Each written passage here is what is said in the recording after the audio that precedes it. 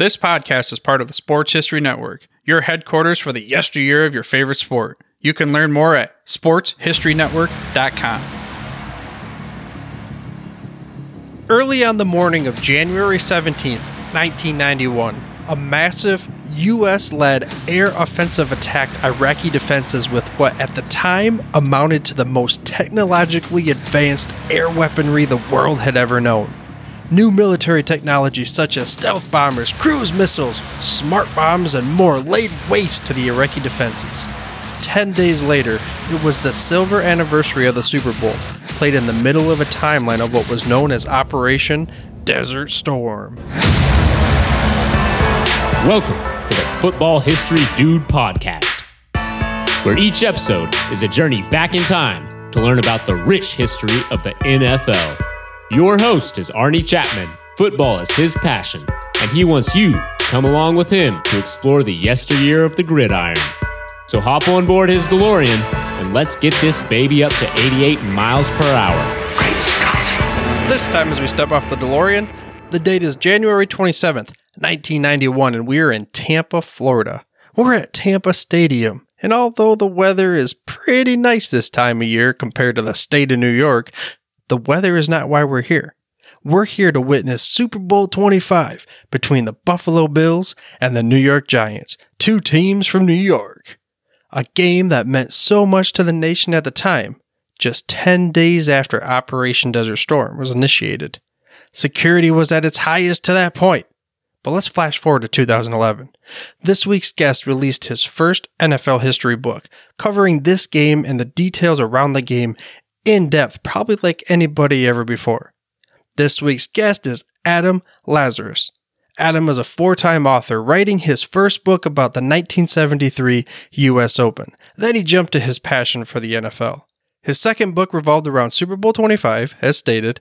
Then he took on the challenge of rivalry between Steve Young and Joe Montana, rounding it out with the story of the Joe Gibbs-led Washington Redskins, currently the Washington football team.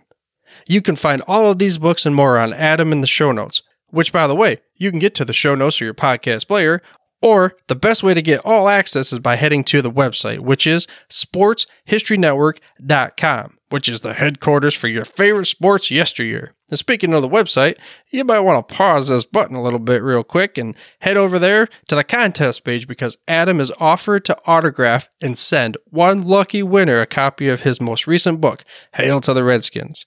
You can enter the drawing by going to sportshistorynetwork.com/contest. But for now, let's get into the interview to talk about some stories that I'd say it's probably safe to say that you probably never heard of with Adam Lazarus. Randomly splice it in, and one of the first things I kind of wanted to ask you about is the first book, the New York Giants and the Buffalo Bills and Super Bowl 25. I mean, why did you go with the title Super Bowl Monday? Well, the book is about the Giants-Bills Super Bowl and those two teams, but one of the things that was special about that Super Bowl was that it was being played during a war that America had just entered, I think, 11 days earlier, the Persian Gulf War, the first Persian Gulf War. And, I think even as much as Scott Norwood's field goal miss, people remember Whitney Houston singing the national anthem. It was a very patriotic kind of moment. And while I was doing research for the book, I realized that a lot of the American soldiers watching the game, because, they're always looking for things that are sense of normalcy during times of war and times of uncertainty. And they wanted to make sure that the military wanted to make sure as many people who wanted to watch the game could. And for most of the people watching the game, it was in the Persian Gulf. So it was Monday. It was 8 hours ahead or 6 hours ahead or whatever. And I thought that was an interesting little take on it. All these soldiers watching in tents and things like that, and on battleships at 2-3 in the morning, whatever it was. I just thought that was sort of a neat little idea for a title, and I just went with it. Yeah, I mean, like you said, so many people, probably the first time really that major broadcast over there like that. Why did you specifically write the book? Why that for a first NFL book, following up your first book revolving around golf? Well, football is my number one passion and hobby and interest. So I wanted to do a football book. But and this was 10, 12 years ago when I started working on that book. And since then, we've had just countless great Super Bowls. But my whole childhood and growing up and into, my more formative years of high school and college and things like that, you could say that Super Bowl 25 was the greatest Super Bowl hands down ever played. It was the most, the only one by 1 point, and all the great performances and the Hall of Famers that were in it and the famous coaches. And then the dramatic ending. We hadn't had many Super Bowls ending in the last 10, 20 seconds like we have recently. So I wanted to see if there was, a way to structure a whole book around one game. And it worked because there was so much to it and so much to the characters and so much to the way the game was played. And then you throw in what I mentioned earlier about the patriotism and the war going on. It was a jam-packed Super Bowl event. So that's one of the reasons why I went with that. Yeah, in my lifetime, speaking of patriotism, kind of correlating with football and that kind of thing, the first really major event I remembered was when 9/11 occurred and how much the nation rallied around of course, not the first week, but the following week and the football games that came on. Going back in time, we have World War II, we have the other events in history. Why do you think that's a thing, patriotism, American football, and the kind of correlation there? I think part of it is, like I sort of mentioned earlier, is that you're going to always cling to those institutions during times of uncertainty. And for millions of Americans, Sunday's football. The Super Bowl is something you don't miss. It's when you get together and pre-COVID, when you have a big party at your house and watch the game. So I think that was one of the reasons. It was a chance for people to grab onto something that they knew. And, the other thing is I remember, I don't know if this has ever happened before in the NFL. It's happened since, and I'm pretty sure it happened after 9/11. But I remember watching those games, and then when I went back and did research for the book and watched the, clips from the games, and was fortunate to get video from NFL Films, they had American flag decals on the back of the helmet. And I think I don't remember if they're doing it now. I know they did it around the time of 9/11, but I don't think they had ever done that before. I remember that being a big deal. And I think that's something that, it gave Americans a chance to, be patriotic and still be reminded of what was going on at the time. Yeah, I wouldn't know if that was the first time either, but I mean, like you said, it makes sense with you have that institution to hold on to, and it's something that there's always something on Sunday, and then it's almost a release, an escape, something like that to be able to go to as a team, as a group. Speaking of a group, maybe the opposite almost, the next book that you had, The Book of Rivals, or The Best of Rivals, Steve Young of Montana. Why'd you write that book next? I loved doing the Super Bowl Monday book, because it gave me a chance to explore a lot of famous people, Parcells and Belichick, Lawrence Taylor and Jim Kelly and Thurman Thomas and Bruce Smith, two famous owners, franchises.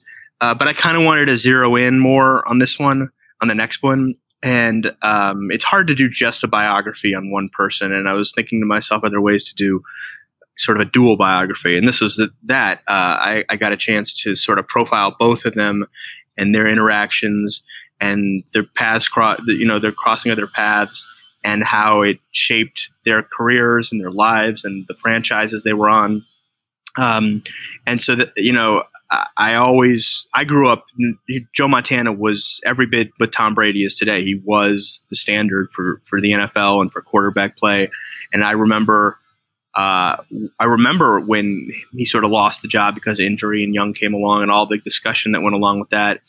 And I remember thinking, it's just so unusual to have these two Hall of Famers intersect.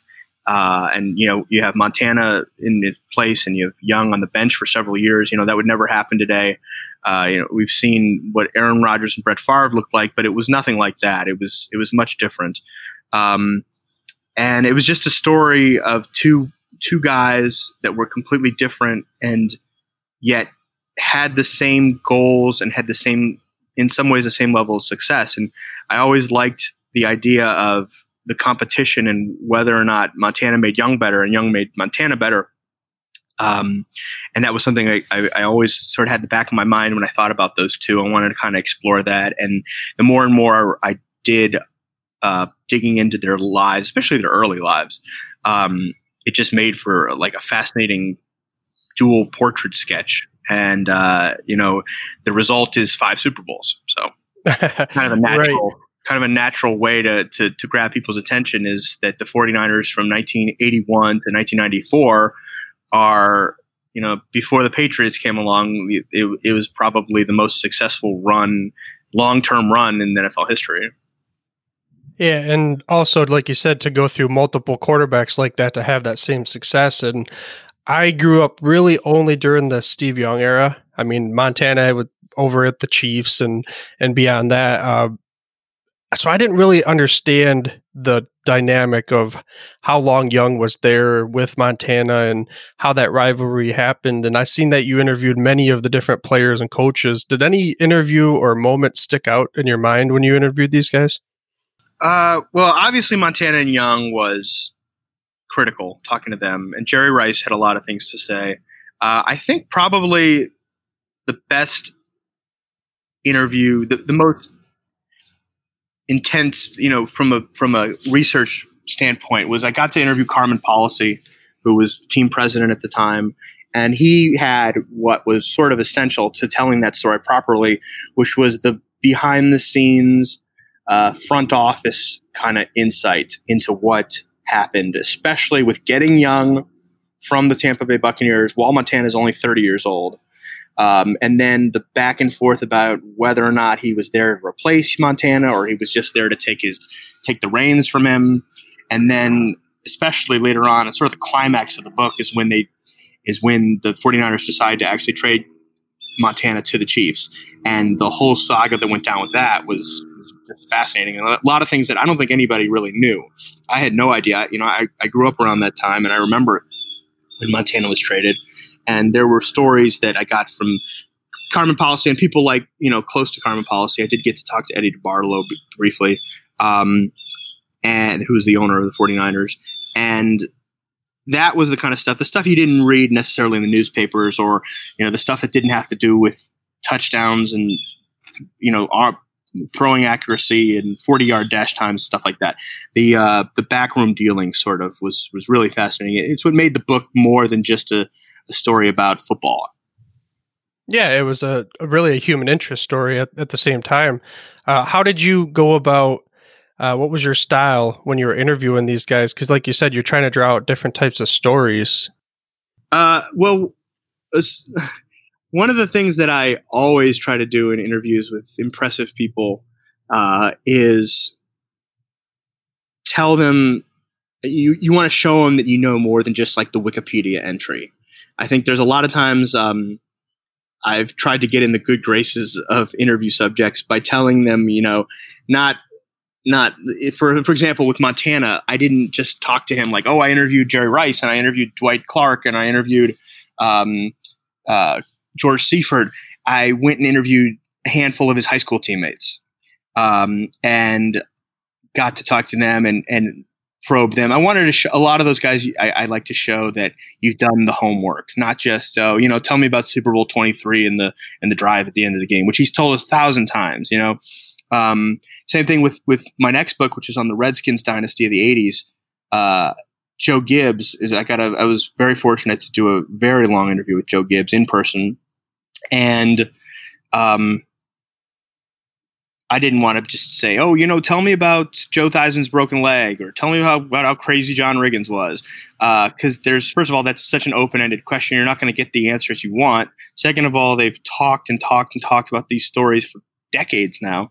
But with Joe Gibbs, I found out that he did he had to get a master's degree to be a graduate assistant when he was at San Diego State in the mid-'60s. This is way before he became an NFL head coach. And I actually was able to go get his master's degree thesis on which he had done on a particular kind of defense. And I don't know how he got away with doing that, but because he was a graduate assistant football coach, I guess it was okay. And I brought it to him, and he just flipped, and he hadn't seen it in 50 years. And I got him talking about that a little bit. And it's that's one of the things I always try to do when I'm doing interviews with people, especially the celebrity interviews, the big time interviews, is get them talking about things that they don't usually talk about. It sort of lets them know that you're there to do a real deep dive into the story. How did you get a hold of that? I mean, was it before the digital age? It was not before the digital age, but I couldn't get it digitally. And I think I had read somewhere that they kept it in their in the San Diego State Sports Hall of Fame somewhere, which I guess they have at San Diego State, which probably isn't in thousands of square feet. I don't know. But I called around and I got someone there, and they took it out of their archives and Xeroxed it for me. And okay, so they did send you a digital copy of that. Okay. That is something that normally he probably never heard of. For how you said the 60s is when he wrote that? I think it was 1964. I want to say 1964. Man, that's a really cool way to say breaking ice, for instance. I mean, did you have any mentors growing up that gave you tips or ideas or anything like that? My first book, actually, I co-authored the U.S. Open book. I co-authored with a PhD history professor at a major institution who had been doing this kind of work, not quite this kind of work, more academic work for 30, 40 years. And when we did our first book together, I was a student of his. And then after I graduated, he wanted to write a book on this U.S. Open, and he asked me to do it with him. And that's sort of how I learned the ropes of doing books like this. And that was something I learned from him, was get the unusual pieces of history and show them, not necessarily get the actual document, but get the facts. It was a book on Arnold Palmer and Johnny Miller and Jack Nicklaus and famous people. And I think for that book, we did stuff similar like that. I think we got some information on Johnny Miller playing in a tournament when he was 11, and talked to him. And that was one of the things we wanted to talk to him about. Same thing with Arnold Palmer. There was a tournament he played at in the late 40s, I think it was. And we wanted to try to impress them with, like I said, it's not that you want them to be impressed with you. It's more that you want them to see that you're going to be original with what you're asking. I don't know, if you're interviewing Tom Brady, you don't want to just ask him about, tell me about this Super Bowl. Because, they've talked about it thousands of times. There's millions of things out there that you can find and get that kind of material from. And I think that's one of the things I learned from my mentors, Steve Schlossman, who I did my first book with, was you show them that you're doing something unique and original. And that's probably the best way to do it, is to say, don't tell me about the absolute highlight of your sports career. Tell me about the first big moment of your high school career or something like that.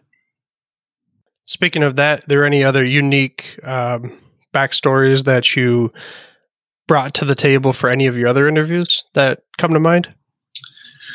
I did love, I mentioned Joe Gibbs. Joe Gibbs was a world-class racquetball player.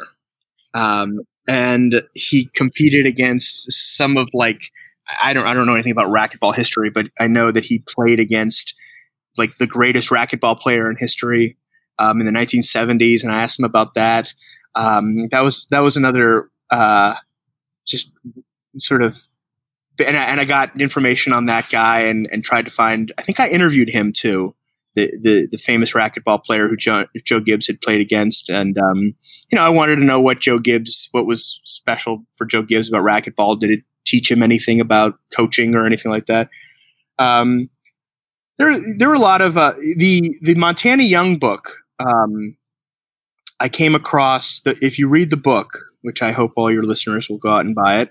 The beginning of the book is a prologue about Montana and Young's first meeting, which I was very fortunate to come across in digital archives from I think it was a newspaper article that they had written around the time of one of the Super Bowls to go back and show, I guess somebody had asked Montana or Young, probably Young, because of the way the story is told. They probably had asked him, what was the first time you ever met Joe Montana? And someone wrote a small article about it. It wasn't, it wasn't 4,000 words. It was a small little puff piece kind of thing. And Montana and Young was traded to the 49ers. He goes in, this is in the spring. It's not like during the season. He goes into the locker room. They want him to do some working out. They want to, Bill Walsh wants to see him throw passes and stuff in the spring. And he doesn't have any equipment for practicing. He doesn't have any workout clothes. He doesn't have any cleats or anything. And he tells the trainer, the equipment guy, I don't have any clothes. I just got off a plane. And he said, they said, well, what size are you? And it was, I think, 11 or 12. And they're like, well, Joe's the same size. Just go in his locker and take some of Joe's cleats. And he was really uneasy about doing that, but he needed shoes to play. And, those were the right shoes for being a quarterback, I guess. And there's just this interaction. He takes Montana's shoes without asking because Montana's not there. And he has a practice. He comes back. He's getting undressed, and Montana walks in the locker room, and he's oh, I'm Joe Montana. I'm Steve Young. They'd never met before, and then Young's like, oh, phew, he didn't notice. I took his shoes, and he walks away, and Montana turns to him, and he's walking around. He says, and Steve, just put the shoes back in my locker when you're done. And I love that story. It's one of my favorite stories from any of the books I've written. And I asked them both about it. And I asked, I think I tried to track down the equipment manager. I think he must have died. I wasn't able to get in touch with him. But stories like that are what, maybe they're not what sells books and what people say, oh, I want to read that. That sounds interesting. But if you know the characters and you sort of, in some cases like me, you've grown up with these people. Like I grew up watching Joe Montana. I grew up watching Steve Young. To hear that kind of story is neat because, I've seen all the catch, and I've seen Montana's touchdown to John Taylor in the Super Bowl, and I've seen Young's touchdown run against the Vikings and the performance in Super Bowl 29. Like I know those things, and my readers know those things. And if you can spend 2 or 3 pages explaining something they don't know, it really draws them in to tell them more about the things they do know. So you kind of got to find a balance about bringing new stuff to the readers, but bringing familiar stuff to the reader too. Yeah, I mean, that's a story that, we all know the catch, we know the drive and things like that, but that type of story right there, everybody at an office job even can relate to. I'm the new guy and I just stole this new guy's pen or pad or whatever, something small, and the guy just says, hey, put it back, but there may be that rivalry. Speaking of, anything we can relate to, is there I don't know if you want to call it a dream book or a dream story that you want to write that someday you think you will? I'll say that I've always wanted to do. I'll preface it by saying I grew up a Pittsburgh Steelers fan, so it's in journalism, definitely in print journalism, but not. I don't think as much in this kind of journalism, nonfiction book kind of work. You kind of want to hide the fact that you're a fan, or at least you were a fan. But it's sort of disingenuous because no one grows up watching the NFL their whole life and gets into sports writing by not being a fan of some team or something. So I grew up passionate Pittsburgh Steelers fan, and I'll admit I still am today. And I've always wanted to do a book on their rivalry with the Ravens and what that's produced and what it's looked like over the last, now it's almost 20 years, which is insane in my opinion, because there's always rivalries in the NFL and playoff rivalries or even Super Bowl rivalries. And they last for whatever period of time they last. I remember, back when Colin Kaepernick was quarterback, the Seahawks and the 49ers was like the big rivalry. But it's not today. But Steelers-Ravens games are always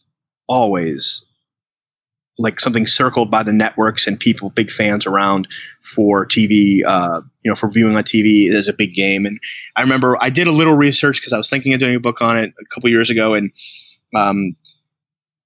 there was, the record was like the Steelers had won 16 and the Ravens had won 15. And the average margin of victory was like 3 points. And it's just, it's it's every bit to me what like the Red Sox Yankees is, or I don't really know hockey that well, but Me either. even like Celtics Lakers, because it had that championship mentality to it. The Steelers won 2 Super Bowls, the Ravens won 2 Super Bowls, and I think beating each other up made them stronger. And it's just, I think it's been the best rivalry in football for 20 years, I think. And I think there's story to that, and there's people to that. It would be a lot like the Giants Bills book I did, because it would be, you could do so much on Roethlisberger, you could do so much on John Harbaugh and Tomlin and Bill Cowher and Ray Lewis and Ed Reed and Troy Polamalu. There's just big superstars in that, and I just love everything about those rivalries. They talk about how bloody they are and how intense they are, and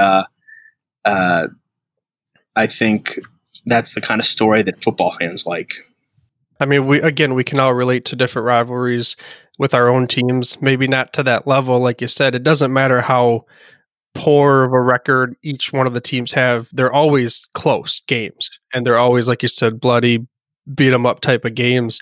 Now let's flip the script. You said that, you don't maybe write like a fan because you want to write for the masses like that. But let's do a different thing. I'm going to give you the digital keys to my DeLorean. You can go back in time any point in one of your 3 books and relive one of the moments that maybe the guys told you the story about. Where you going? Do I have access to more than just being on the sidelines? Oh, yes. You are going to be able to relive, be part of it, almost like a quantum leap thing. We'll go that route this time. I would want to be like the right guard in the huddle when Montana took the 49ers down the field in Super Bowl 23 against the Bengals. I'm not sure if you or your listeners know the story about that Super Bowl before. It's kind of a famous story. I think the 49ers are down. They're down 16-13, Super Bowl 23. It's a game they should be winning considerably, by the way. They were a much better team than the Bengals were. And there's about 2.5 minutes left. The 49ers get the ball back on their own 8-yard line. And Montana tells this story that there was a long TV timeout before the drive started. The Super Bowl timeouts, they're much longer because of the TV, because of commercials. And they're just sitting there waiting in the huddle to get started. They have the play called and everything. And Harris Barton, who was a tackle for the 49ers, great tackle, was apparently a really intense guy and is in the huddle like charged up and like, yeah, let's go get him. Let's go get the touchdown. I'm going to kill this defensive end.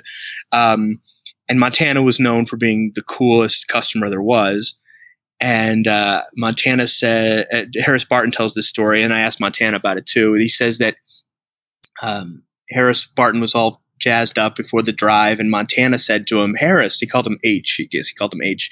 He said, hey, H, look over there. And he looked, and between like 2 other players, he could see in the stands, in the back of the stands at Joe Robbie Stadium in Miami, that John Candy was in the stands, and he said, look, that's John Candy. And Harris Barton is like, what is he talking about? We're about to go on like this game-winning historic drive, win a Super Bowl hanging in the balance, and he's talking about John Candy. And then Harris Barton says, the next thing I knew, I turned around and we were in the middle of this drive. And I love that part of the story because Montana was just so cool and so calm. And Montana said, I saw how intense and, maybe nervous Harris Barton was. I wanted to sort of calm him down. But that tells you everything you need to know about Montana. It's probably, it's funny because the catch is probably the play he's most known for, but I think that drive is probably the pinnacle of his career. 2 minutes left, down by a whole touchdown, not a field goal. They didn't have to get a field goal to win the game, like all of Brady's touchdowns, really. And I just love that story about Montana. And I would have wanted to have seen Montana in that moment. I would have wanted to see Harris Barton, and I would have wanted to been a part just to see that drive because it was, it's one of the greatest sequences in Super Bowl history. Yeah, that definitely would be a moment that would be cool to be in the huddle for me too. With that, any last words of wisdom for the fans of the show or where you'd like them to go to? I would say go to my website, www.alazarus.com. There's all my books there. There's some clips from some interviews. There's links to the books and seeing what other people have said about them.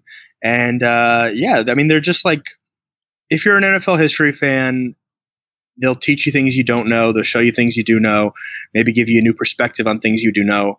And I think they're good reads. They're fun and they're informative, and they're not, if you're not just interested in first downs and, pulling guards and things like that, there's stuff about the men in the stories and the people who made the story and what special, why they were the way they were, I think is a lot of the thing that I tried to explore with these books. How about those unique stories? Joe Gibbs plays against the top racquetball player, and Adam took his thesis paper as an icebreaker? Steve Young borrows Joe Namath's shoes? I mean, man, I'm glad I brought Adam on the show, and to think, I just wanted to hear about his 3 different books, but we get so much more. And I know the same will happen to you when you get a chance to dive even further into these books. Again, I have links to all of these books over on the website. You can even sign up to win your very own autographed copy of Hail to the Redskins. You can get there by heading to sportshistorynetwork.com/contest. But for now, dudes, I'm through if you're through. Thank you for listening to this episode of the Football History Dude. To make sure you're the first to get the next episode, please subscribe on your podcast player of choice and head on over to thefootballhistorydude.com for the show notes and more information on the history of the NFL.